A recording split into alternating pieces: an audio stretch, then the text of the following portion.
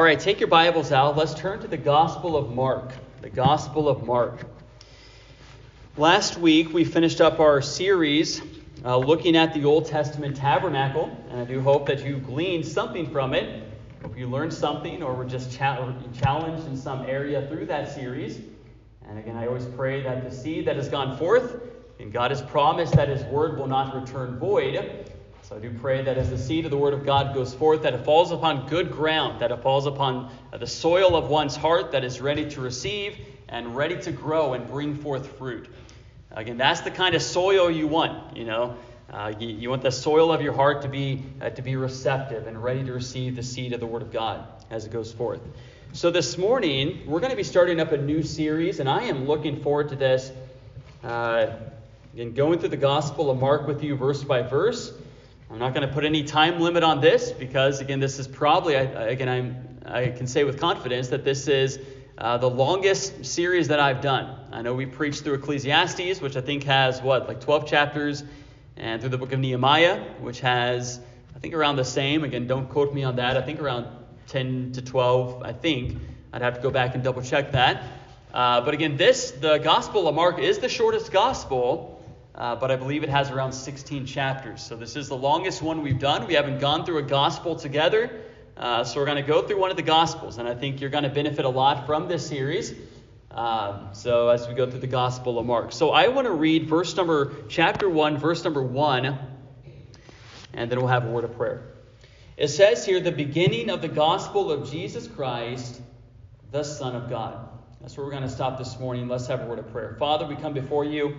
And God, we thank you, Lord, for this time you've given us to open up your word. And God, what a privilege this is, God. God, I pray, Lord, that we would never take for granted, Lord, just the freedoms we have within our country to be able to publicly assemble as we are this morning and to be able to openly preach the word of God. And Father God, I pray, Lord, that if the day comes in our nation when those freedoms are taken away, God, I pray that that would not cause us to run and hide, God, but I pray that as believers we would continue to boldly preach the word, regardless of the consequences. Father God, I pray, Lord, that you would just be with us this morning, God. I pray you would just open up ears and hearts to receive the word of God. God, I pray you'd help me as I teach this morning. And Lord, I just commit this entire series into your hands, God. And I ask, Lord, that you would do a mighty work through it. God, if any change, if any hearts are going to be stirred, Lord, it's not going to be because of me. It's going to be because of you, Lord, and the Spirit of God. And Lord, hearts that are tender and teachable and receptive to your word. Father God, I pray you would help me to communicate your word faithfully and just effectively this morning. And Lord, I pray that the Spirit of God would help me to say what you'd have me to say. Father God, I pray, Lord, that you would have your will and way. God, I pray you'd work in hearts. God, I pray you would just guide and direct us both this morning and, Lord, over the next couple months, Lord, however long it takes us to work our way through the Gospel of Mark. And God, I pray we'd come before your word with hearts that are hungry. Lord, hungry to receive the meat and the drink of your soul-nourishing word. And Father, may you receive the glory in all that is said now. And Lord, I do pray this in Jesus' name. Amen. All right, so this morning, again, I want to do something that I usually do whenever we start out a series, and that is just simply give an introduction. Again, we're not going to get into the meat and bones of the book of Mark this morning. I just want to simply lay the foundation, and then we'll build the house. Okay, it's important to build a foundation or put down a foundation before you build a house. So, and that's what we're going to do with this sermon series. We're going to lay the foundation this morning. Just deal with some foundational things that help you understand the context surrounding the Gospel of Mark, so that you can profit the most from it.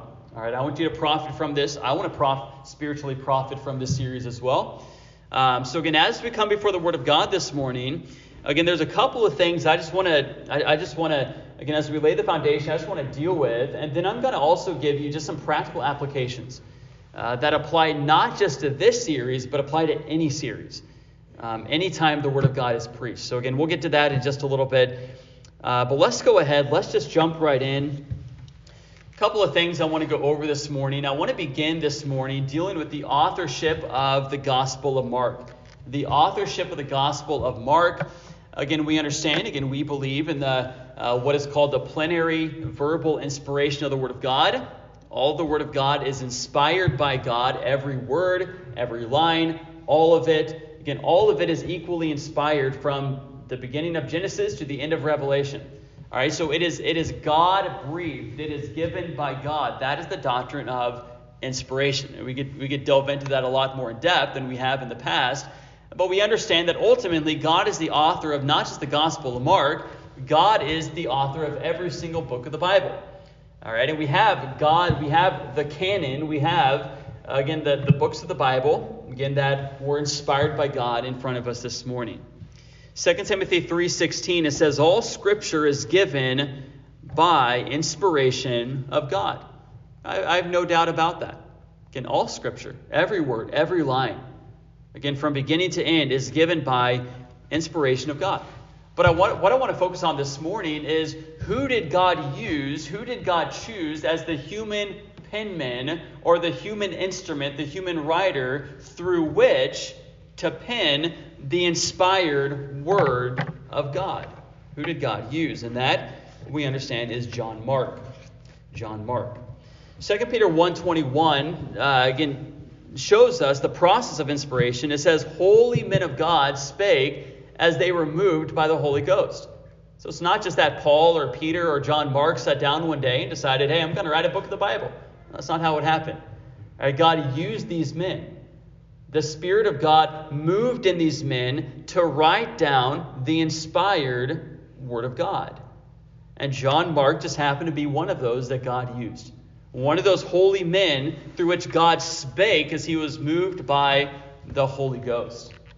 Let's talk about John Mark for a little bit. Let's consider, first of all, his family background. If you would turn with me to Acts 12:12.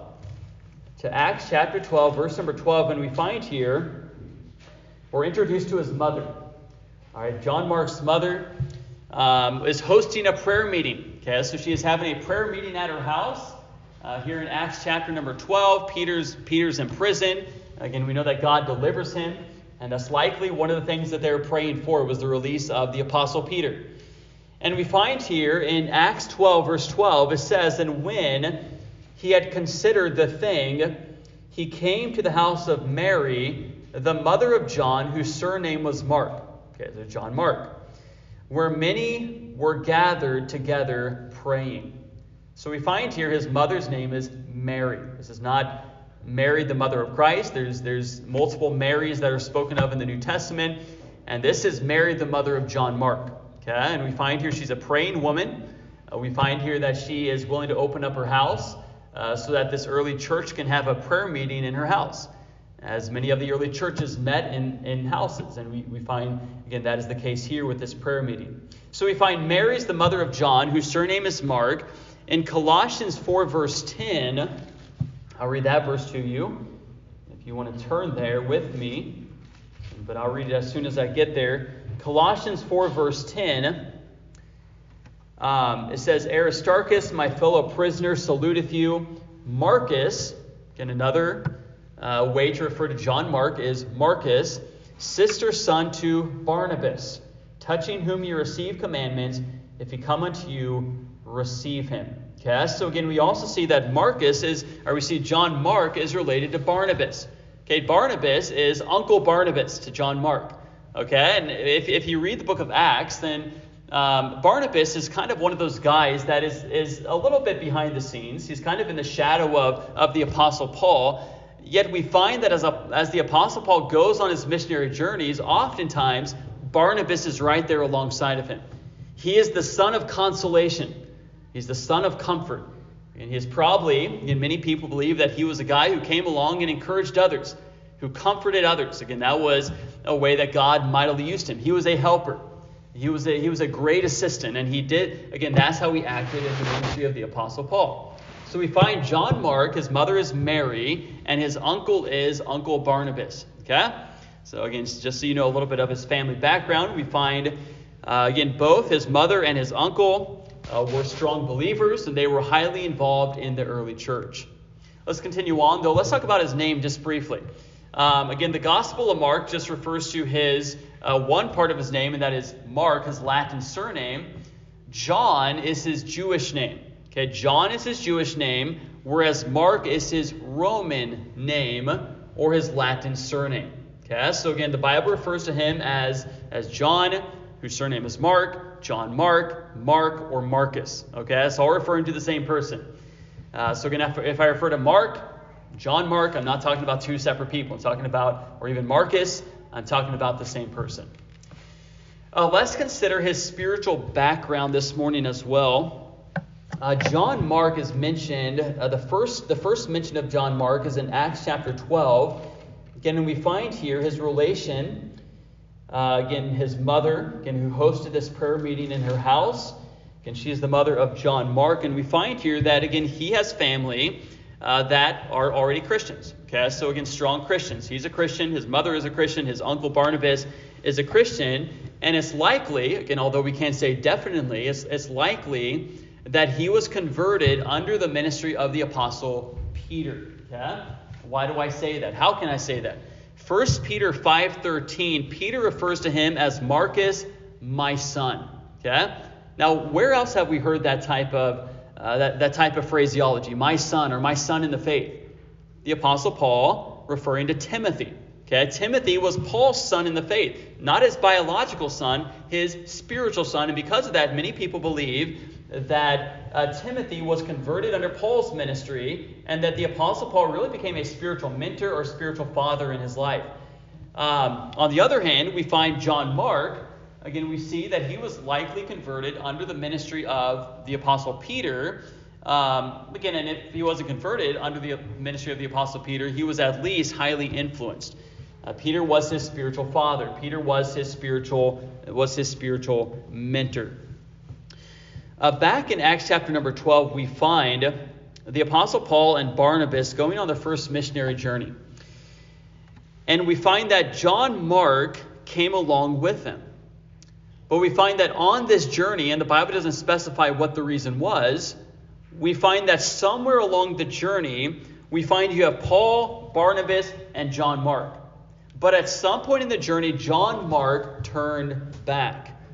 Okay? Whatever the reason was, whether it was fear, whether he just wasn't overly committed to the cause, whatever reason it was, he turned back. He turned away from Paul and Barnabas and went back to the comfort of his home.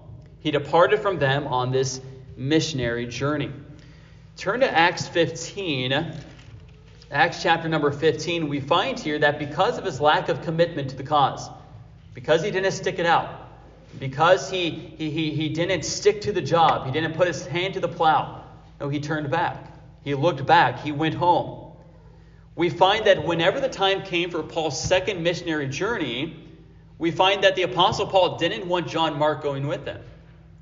The Apostle Paul likely saw John Mark as really a handicap to the mission, as somebody who wasn't committed enough to the mission. Therefore, again, leave John Mark. Again, we can't afford to take John Mark with us and have him turn back on us again. Acts chapter 15, verse number 36.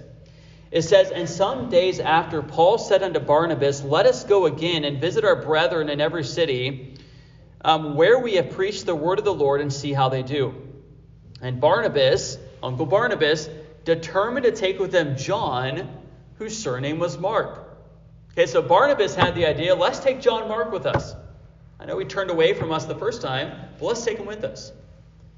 But Paul thought it not good to take him with them, who departed from them from Pamphylia and went not with them to the work. Notice in verse 39, "And the contention was so sharp between them, between Paul and Barnabas, that they departed asunder one from the other. And so Barnabas took Mark and sailed into Cyprus, and Paul chose Silas and departed, being recommended by the brethren unto the grace of God." So you had one missionary team. Now you have two missionary teams. All right, Paul says, we're not taking John Mark. Barnabas says, let's take John Mark. They can't agree. They can't see eye to eye, so they go their separate ways. And I believe that God used this division just to further his work. Something that, from something that may have seemed unprofitable, likely ended up being profitable. Again, because now you had two missionary teams. But again, you see here that Barnabas took Mark, John Mark, his nephew, and went to Cyprus. Whereas Paul took Silas, and Paul, went on his missionary travels. So early in his ministry, John Mark is seen as, really has the testimony of someone who's undependable. John Mark doesn't have the strongest testimony. He's not the guy, according to the Apostle Paul, that you want on your team. Again, let him be on somebody else's team. Let him be on Barnabas's team. But again, he's not dependable. He's not committed. He's vacillating. Can either be all in or don't. Is sort of the mentality, I think, of the Apostle Paul here. Now, after this encounter right here, the Bible is silent on the life of John Mark for about 10 years. Okay, so we don't know what happens. But again, one thing that, we know that did happen at some point during this time is John Mark was restored to a place of usefulness. John Mark was restored to a place of usefulness, and he went from being vacillating and undependable to being faithful and dependable in the service of the Lord Jesus Christ. Where do we see that? Well, this is evident in the fact that while the Apostle Paul was in his final imprisonment, and we just went over this in 2 Timothy, who did the Apostle Paul tell Timothy to bring? Remember? He said, bring Mark. Okay, so obviously, Paul's relationship with Mark had been restored. He was no longer an unprofitable, undependable ministry partner. 2 Timothy 4:11, Paul said, for he is profitable to me for the ministry. Something happened. Again, there was a transformation in John Mark's life, where he went from being undependable to being dependable and faithful. So much so that Paul told Timothy, bring Mark with you, for he is profitable to me for the ministry. John Mark's testimony is really an encouraging testimony to many children of God. John Mark's testimony is a reminder that God is truly a God of second chances. That although, again, John Mark may have not started out strong in his service to Christ, and although he has some spiritual failures in his life starting out in his service to Christ, we find how God restored him, God transformed him, and God recommissioned him. And God used him mightily in his service. I think something else to point out too, I do think that is interesting, that of all people, Peter was his spiritual mentor. Now, why is that significant? Because think of all the apostles. All right? Peter has one of the most incredible testimonies. Peter really was one of the strongest disciples. Again, he was full of faith, full of gusto in the service of the Lord. Again, he wanted to go forward in the service of God, but he also, again, failed the Lord miserably. He also denied the Lord 3 times. Again, although he did some of the greatest things for God, he also reached one of the lowest spots of all the apostles. Again, Peter understood what it was like to have a season of spiritual failure. He denied the Lord 3 times. But you look at Peter's life after that and how he repented. He wept bitterly over what he had done. And he repented and he got right with God. And God ended up using Peter in miraculous ways. Even in greater ways than Peter before his denial of Christ. You see the life of Peter and you see how God used him in a mighty way. Peter really was the perfect fit, right? To come alongside and to help John Mark, who also had a season of spiritual failure, where he was not zealous, where he was not committed, where he was not totally faithful, in his service to Christ. Let's continue on, though. Let's also consider the audience of Mark. The audience of Mark. The Gospel of Mark has characteristics that indicate that it was primarily written to more of a Gentile, specifically Roman audience. And I'll give you some reasons for this. We won't spend a lot of time on this morning, but just a couple of things briefly. First of all, in the Gospel of Mark, there is an absence of Old Testament quotations. Okay, so there's an absence of Old Testament quotations. Now, why would that be? The Jews would have been very familiar with the Old Testament. The Romans would have not been familiar with the Old Testament, right? All right, number 2, second, there are Aramaic expressions that a Roman would not naturally be familiar with that are translated for the reader. Okay, a couple of these. Again, I'll give you two of them. In Mark 7:34, you have, or I'll just read it. Let me just go back and read it to you. Mark 7, verse number 34. Let's see. My spot, verse number 34. And looking up to heaven, he sighed and saith unto him, notice the Aramaic word, Ephphatha, that is, be opened. Okay, and you have other examples where you have this Aramaic expression, and then you have, again, an interpretation of it. You have, again, it's followed by which that is, as you find here, or which is interpreted, and then it gives the meaning. Mark 15:34. Eli, Eli, lama sabachthani, that's an Aramaic phrase, and which is being interpreted, my God, why hast thou forsaken me? So you have these Aramaic phrases that a Roman would not be familiar with that are interpreted for the reader. Let's go to number 3. Jewish customs are explained to the reader. Jewish customs are explained to the reader. Again, if this was sent primarily to a Jewish audience, there would be no need for that. Again, they would understand these customs. Mark 7, 2-3. And when they saw some of his disciples eat bread with defiled, that is to say, with unwashed hands, they found fault. For the Pharisees and all the Jews, except they wash their hands oft, eat not, holding the tradition of the elders. So we find here, again, a description or commentary on a description of the traditions of the elders, or Jewish customs, and the reason why they did certain things. Number 4, Jewish places are located. Jewish places are located. Example is in Mark 13, verse 3. And I'm just giving you some examples. There's many other examples that could be given. Mark 13:3 says, and as he sat upon the Mount of Olives over against the temple. Now, a Jewish person would understand that the Mount of Olives was over against the temple. All right, but a Roman would not. Okay, so again, there's another reason why we would say that this is primarily to a Gentile, specifically Roman audience. Number 5, Jewish law is not mentioned. Okay, Jewish law is not mentioned in the Gospel of Mark. Number 6, words of Latin origin that a Roman would understand are used that are not found in other biblical records. Okay, so there's certain words that have a Latin origin. Okay, what the Romans would understand. They have a Latin origin that are used in the Gospel of Mark that are not used in other Gospels, or that aren't used in other parts of even the New Testament. So again, that's significant, and that just shows us kind of who the audience is, who the audience primarily was when this book was written. Let's consider some of the attributes of Mark.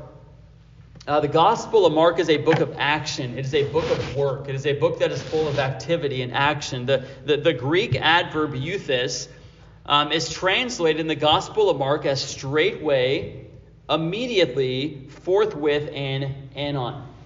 And this adverb is used 42 times in the Gospel of Mark. And it is used more times just in the Gospel of Mark than it is in all the rest of the New Testament combined. All right, this word euthys, which is translated straightway, immediately. Again, it's a word of action. Again, straightway, forthwith, immediately. And we find this being used through the Gospel of Mark. One Bible teacher calls this the gospel of work. The gospel of work. The reason for that is you see Christ presented as a man of action, as a servant who is busy about his master's service. Okay, he is busy about his master's service. And the Gospel of Mark presents Christ as God's servant. And because of this, the Gospel of Mark doesn't deal with the birth of Christ. It doesn't deal with the genealogy of Christ. And it doesn't deal with the early childhood years of the Lord Jesus Christ. Again, why is that? Because, again, a servant, again, that is, for a servant, none of that's significant. Now, other Gospels do record that, and it's significant as it ties into those ones. But for a servant, you get straight to the action. You get straight to the action. You start reading the Gospel of Mark, and the narrative moves right into his baptism and his public ministry, as we'll see whenever we continue on next week. The Gospel of Mark is focused more on what Christ did than what he said. Consider this quote by one Bible commentator. He says, "The Roman mind would be far more impressed with what Jesus did than with his genealogical record or teaching. Mark could then argue from Christ's miracles to his deity, and then to the greatest miracle and display of power that the world has ever seen, his death and resurrection. All right, let's continue on, and let's talk about just briefly the aim of Mark. Again, why was it written? What was the purpose for the Gospel of Mark? Mark 1 verse 1 states really the purpose of the book for us. It says, the beginning of the gospel of Jesus Christ, the Son of God. So why was the Gospel of Mark written? The Gospel of Mark was written to present the Lord Jesus Christ. It is a presentation of the Lord Jesus Christ. Really, each of the Gospels, Matthew, Mark, Luke, and John, are all presentations of the Lord Jesus Christ. But they all present him from a different angle. Take the Gospel of Matthew, for example. Jesus Christ is presented in the Gospel of Matthew as God's king, as the king. Mark presents Christ as God's servant. Luke presents Christ as God's perfect man. And John presents Christ as God's eternal Son. And so we see all the Gospels coming together as a presentation of Christ, but each one of them are written with a different angle. Okay, presenting Christ as king, or Christ as servant, or Christ as man, or Christ as God, as we find in Matthew, Mark, Luke, and John. Go ahead and take your Bibles. Let's turn to Mark 10, verse 45. Mark 10, verse 45. This is really the theme verse of the Gospel of Mark. Mark 10, verse 45, we find here that according to this verse and exemplified through the Gospel, that Jesus Christ is presented in two ways. Mark 10:45. We'll eventually get to this verse and deal with it more in depth when we get to Mark 10.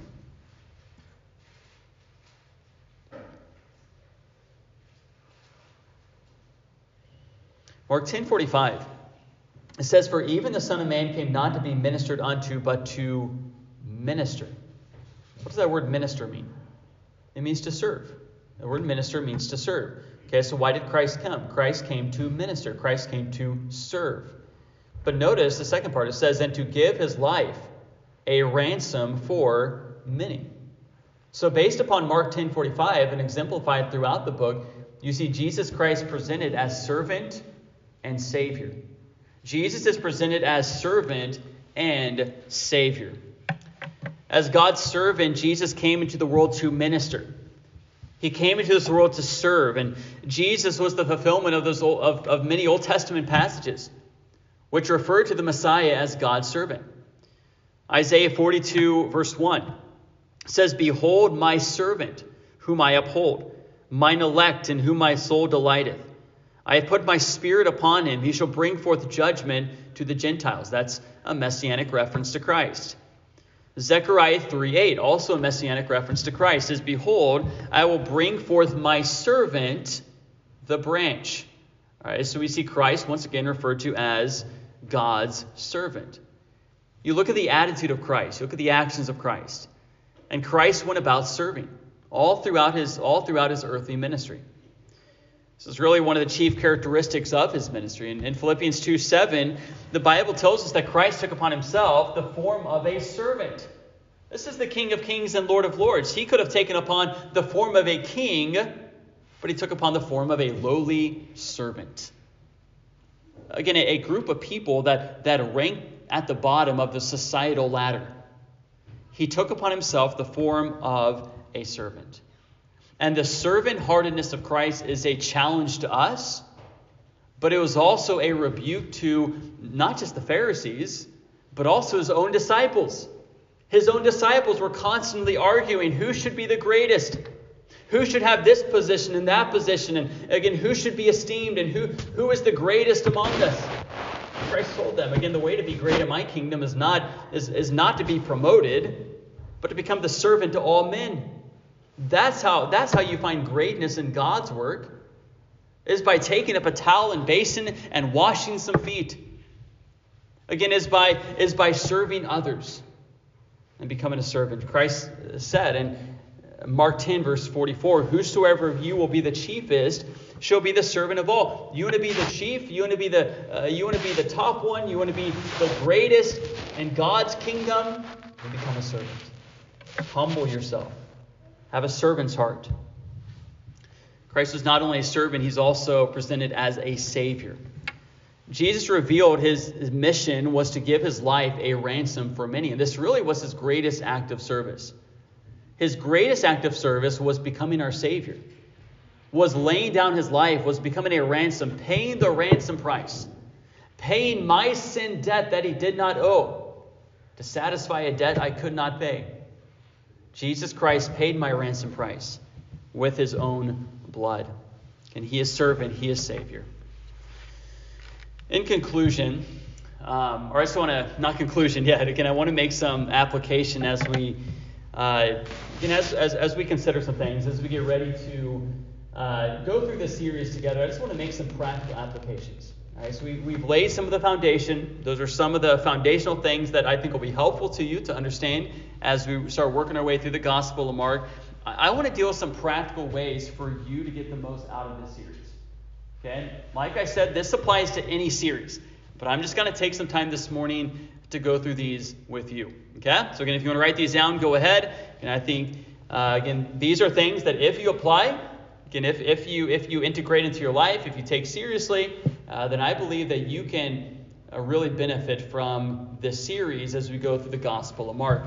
And it begins with probably the most common sense one of all, and that is be present. All right? And be present. Show up for feeding time. Again, show up when the Word of God is being opened. Show up whenever, again, the Church of God assembles. And clearly, again, you did so this morning, and I thank you for that. I thank you for that and your faithfulness in being at church this morning. Hebrews 10:25. Again, don't forsake the assembling of yourselves together. Let me just challenge you this morning. I understand that there are circumstances, whether it's a work circumstance or sickness or you're out of town. I understand there's circumstances, but again, if you're healthy and strong and in town, be in church. Be in church. God has designed the local church to be the place where His people gather, and you're missing out on so much. I'm not just talking about Sunday mornings. I'm talking about Sunday school and Sunday night and Wednesday night. Be in church, and I think the Lord will bless you for that, and you'll grow because of that as well. Let me challenge you. Don't decide, because it's easy to fall into this habit. Don't decide whether you're coming to church on Saturday night or Sunday morning out of a matter of convenience. It's convenient this morning to go to church, or it's not convenient, so we're not going to go to church this morning. Don't again have the mentality of, if I'm well and I'm in town and I'm physically able to, I'm going to be in church. That's something that, again, I didn't necessarily, I probably didn't always appreciate growing up, but that's something that now that I'm older and now that I have my own family, again, I thank God that my parents prioritized that. I practically grew up in church, going to anytime the doors were open, Sunday school, Sunday morning, Sunday night, Wednesday night, any church activity, guess who was there? Our family was there, and looking back, I thank my parents for that. I thank God that my parents prioritize the assembling of ourselves together with the local church. And because of that, the church has always played a special part of my life, and people that God has brought into my life through the ministry of the local church. The most precious people in the world are believers in the local church. Again, get amongst them, learn of them, pour into them, invest in them, serve them. And again, you'll be benefited by that. Number 2 is come prepared. Okay, come prepared. Be ready. You have a meeting with the King of Kings and Lord of Lords. If you had a meeting with, pick your favorite president of history, okay? If you had a meeting scheduled this Friday with your favorite president in U.S. history, say you don't like any of them, then pick somebody you like, okay? Throughout human history, and you get to sit down with them. Do you think you're going to prepare for that? Do you think you're going to make sure that you're ready? Again, you're dressed well. You know what you're going to say. You're going to present yourself well. Yeah, you likely are going to do that. And whenever we gather together as a church, who are we meeting with? We're not meeting with the president. We're meeting with the King of Kings and Lord of Lords. We're meeting with the Lord Jesus Christ. Again, there's no greater meeting than the meeting of the church. than the assembling of the church. So prepare yourself. Come prepared. How can you do this? Number one, prepare yourself and your family with prayer. Prepare yourself and your family with prayer. And this is something I want to challenge you. This is something I challenge myself to do. Before you ever come to church, start praying. Whether it's Saturday night, whether it's through the week, whether it's Sunday morning, when you sit down for your cup of coffee and breakfast, whenever it is, find a time that works for you, but pray. What can you pray for? Pray for the lost to be saved. Pray for the saints of God to be built up and edified. Pray for Jesus Christ to be glorified. Again, pray that God would speak to your own heart.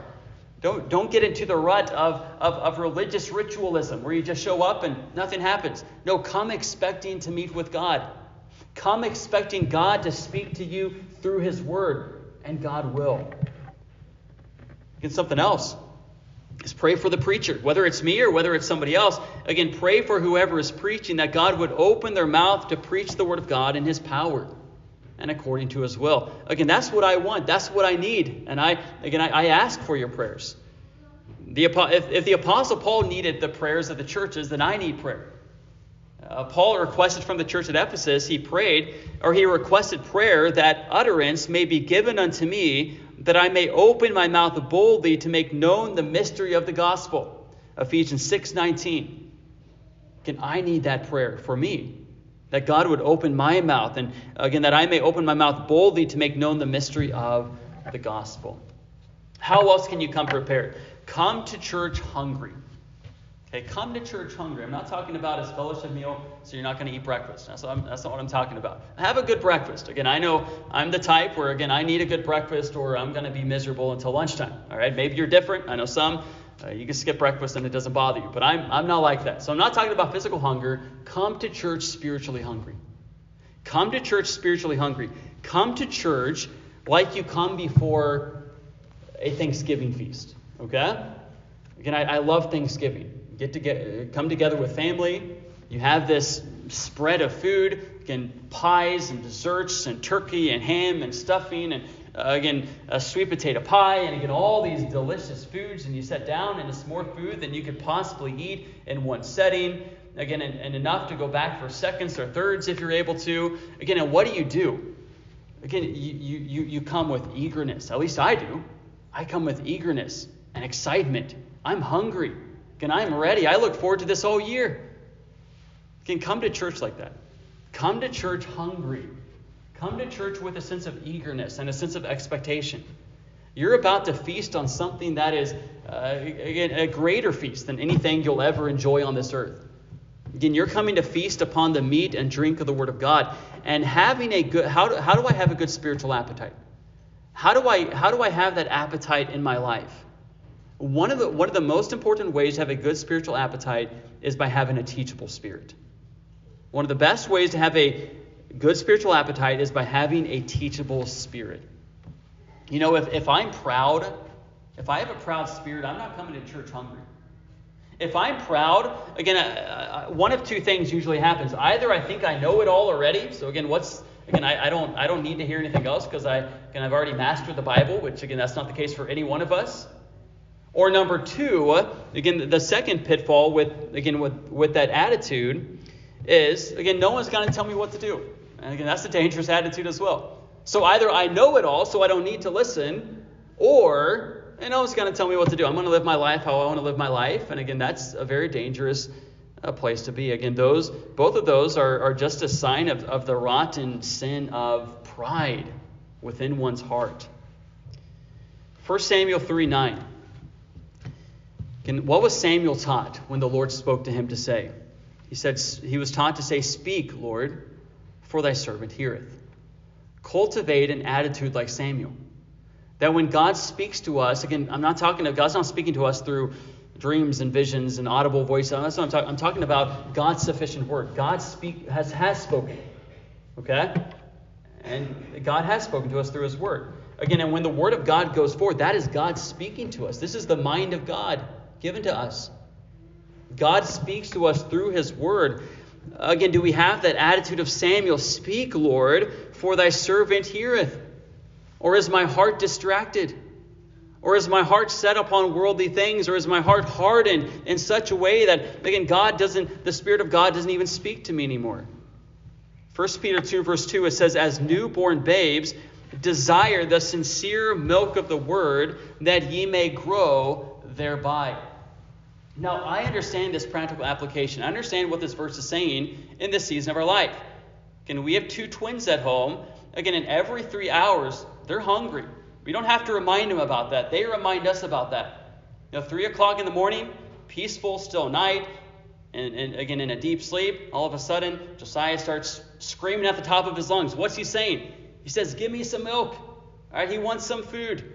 All right, as newborn babes desire the sincere milk of what? Of the word, that ye may grow thereby. Do you hunger for the word of God?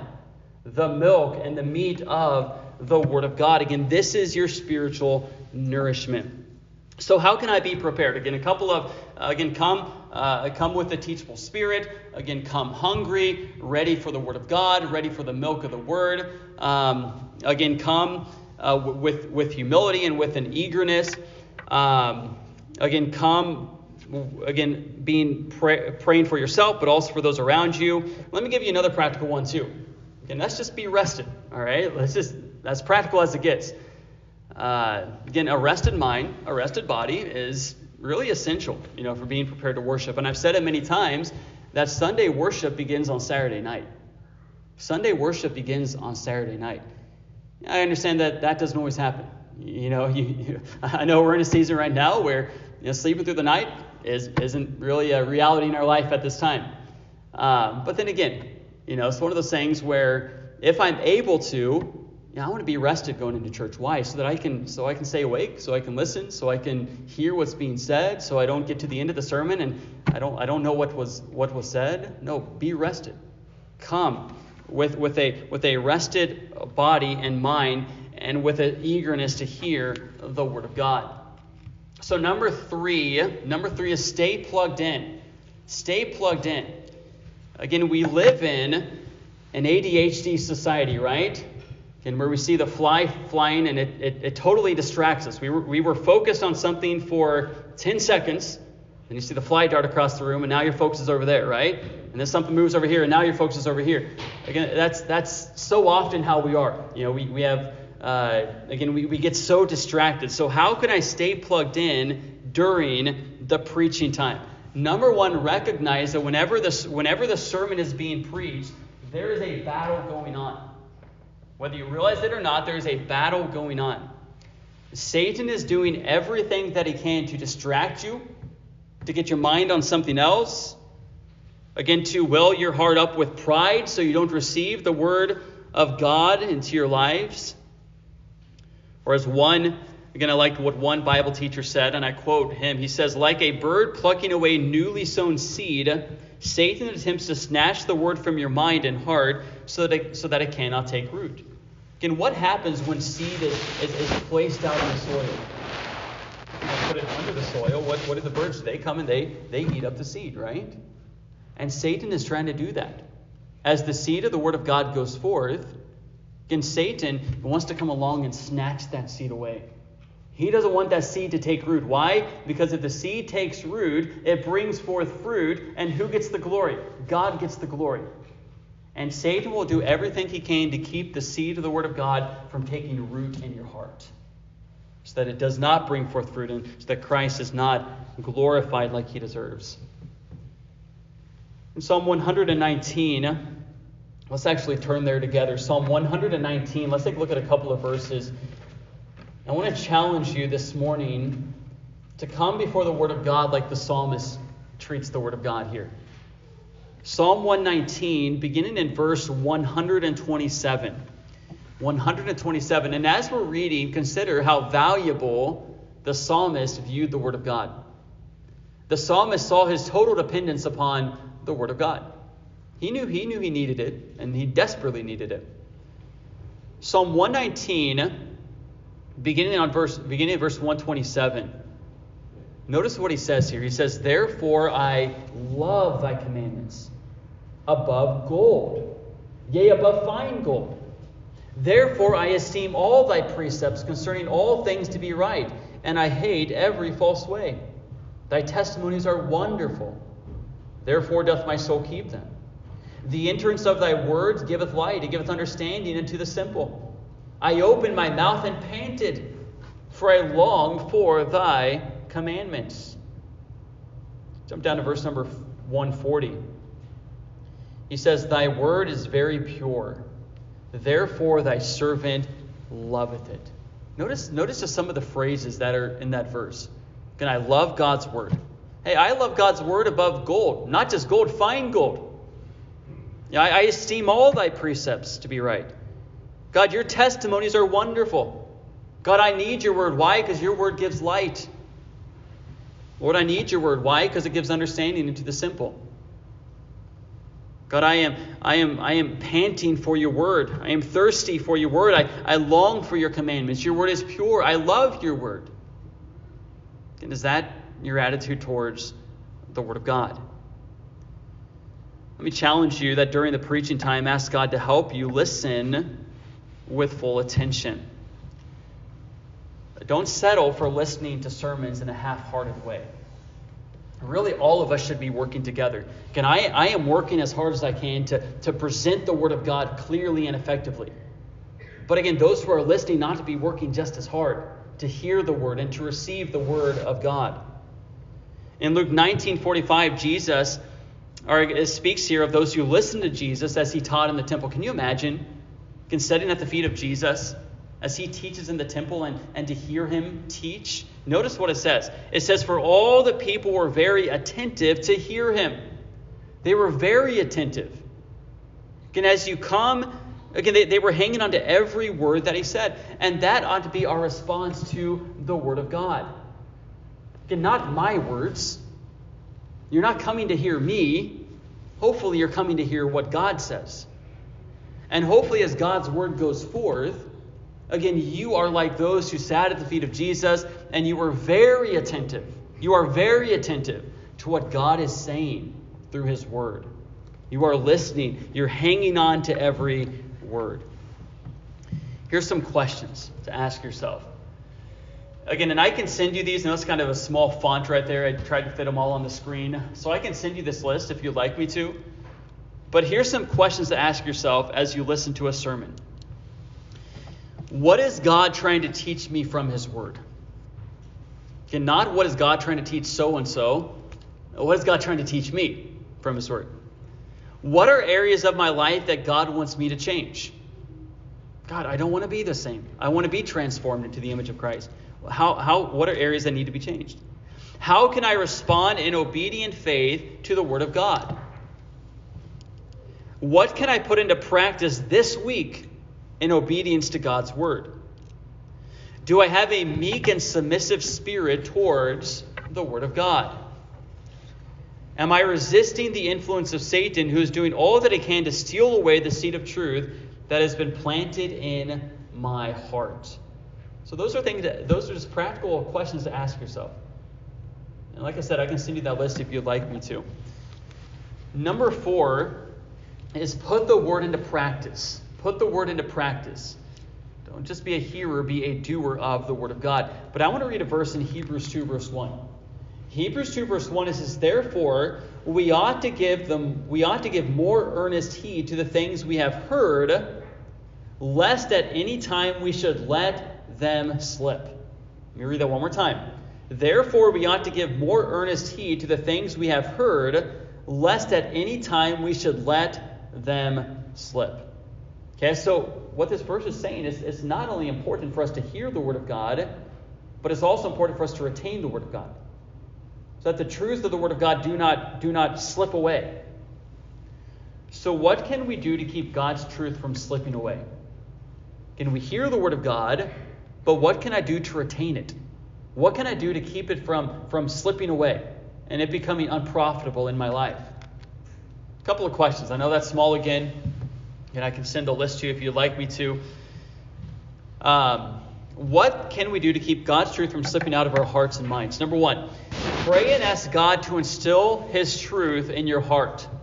Okay, ask God for help. God wants to help. All right, God is here to help. And God will help. Ask him for it. Ask and you will receive. Number 2, meditate on the truth through the week. Then meditate upon the truth. Even if you may not remember everything that was said. And again, I probably don't remember everything that I say. And if you were to ask me on Thursday everything I said on Sunday, I probably wouldn't remember every single thing. But take one thing. Take one nugget of truth and just mull it over. Meditate upon it. Think through it throughout the week. Strive to respond in obedience to every sermon you hear. Strive to respond in obedience to every sermon you hear. God may be challenging you to change an action or to change a way of thinking. But again, there should be something that all of us can change as we respond to his word. Diligently practice, live out the word through the week and beyond. Okay, so don't just say, well, I did my week living out this truth, now I can move on to the next one. No, live it out through the week, focus on it, keep living it out by God's power. Go back and review notes you have taken during the sermon. Again, I know for some of you, again, if taking notes may not help you. I know for some people, taking notes is a distraction for them rather than a help. But if taking notes helps you, then take notes. And go back and review those notes. Go back over those notes. Maybe this will help. Go back and re-listen to the sermon. I know there's been times, again, where I've heard a sermon and, man, just this truth stood out to me. But then I go back and listen to the same sermon, and then another truth stands out to me that didn't stand out to me the first time.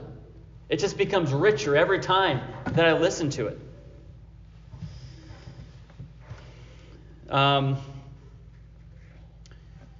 Again, talk to your children. I know for some of you, again, maybe this is grandchildren or other family about the sermon.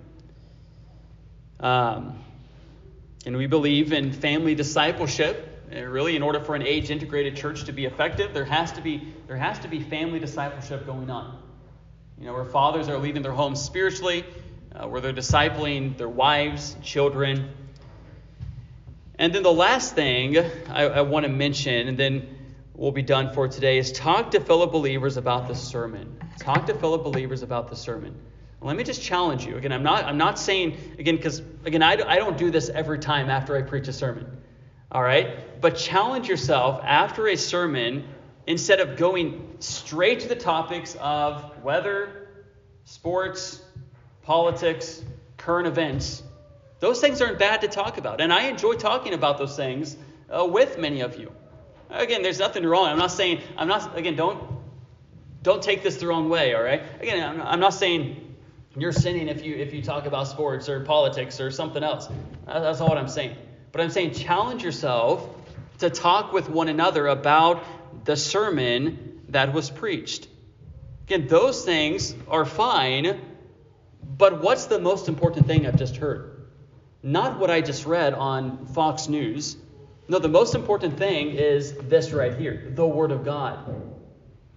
And what greater thing to talk about than the Word of God? Talk to others around you. Tell them what you learned. Ask them what they learned, maybe. Maybe they'll be startled by it. Ask them what they learned from the sermon. Challenge one another with the Word of God. Ask someone maybe to pray for you. Maybe you need prayer in a certain area of your life to live out some truth. We're supposed to be a family. Ask your brothers and sisters to come alongside and to help you. That's what the church is for. And if you need prayer to live out the truths of the Word of God, talk about the Word, talk about doctrine, talk about the truth of the Word of God. All right, so today has been a unique sermon, laying the foundation, but also giving you some practical application. Be present, come prepared, stay plugged in, and then put the Word into practice. Okay, and I can send you those lists of questions and different points that I put up there if you'd like me to. All right. Well, that's all I got for you today. So let's have a word of prayer and let's thank the Lord for the time He's given us this morning. Father, we come before you, Lord, and God, we thank you for this opportunity just to open up your word this morning and to begin this new series. And God, I am so eager about what you have in store for us as we study the Gospel of Mark verse by verse, line upon line, precept upon precept. And God, I pray you would use this series, Lord, in our lives. God, I pray that we would apply some of these practical challenges just to get the most out of this sermon series. God, I pray that we'd retain the truth, remember the truth, live out the truth, share the truth with one another. God, I pray, Lord, that we would, Lord, honor you, Father, in our response to your word, both now and, Lord, when we meet again. Father, we love you, we praise you, we thank you, God, for the example of Christ and his service. And God, I pray that as we go through this gospel, I pray that we'd be challenged, Lord, to also take that place of servanthood. Lord, that's not Lord, in the eyes of the world, that may be a lowly place, but in your eyes, God, that is an exalted place, to be a servant. God, help us to live out this truth this morning, Father. God, we love you, we praise you. I pray you bring us back this evening to worship you again. And I pray this in Jesus' name. Amen. All right, let's go ahead. Let's take out